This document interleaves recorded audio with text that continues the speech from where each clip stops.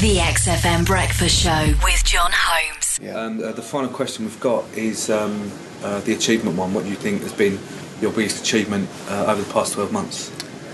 I think one of the things that I was proudest of over the last year, and I see as an achievement, is the way I managed to combine the two words dance and indie for one of the show's regular features to create the word dindy, which I thought was quite a big moment for me over the past year. Okay, well that's a good example of a gag in a show that's worked well. Yeah. I know there was a couple of the guys using the word around the office for a bit and having a bit of a chuckle. Yeah. But I think we're after something a bit bigger, those real proud moments. If I go up to our bosses and we're talking about you, okay, I'll be able to list some stuff off. Right. I think in that case, maybe I think it was June last year, I really perfected the knack of pushing the buttons on the vending machine on the second floor so my crisps didn't get stuck.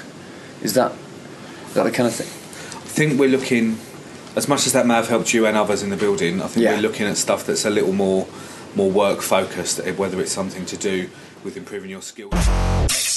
The Xfm Breakfast Show with John Holmes.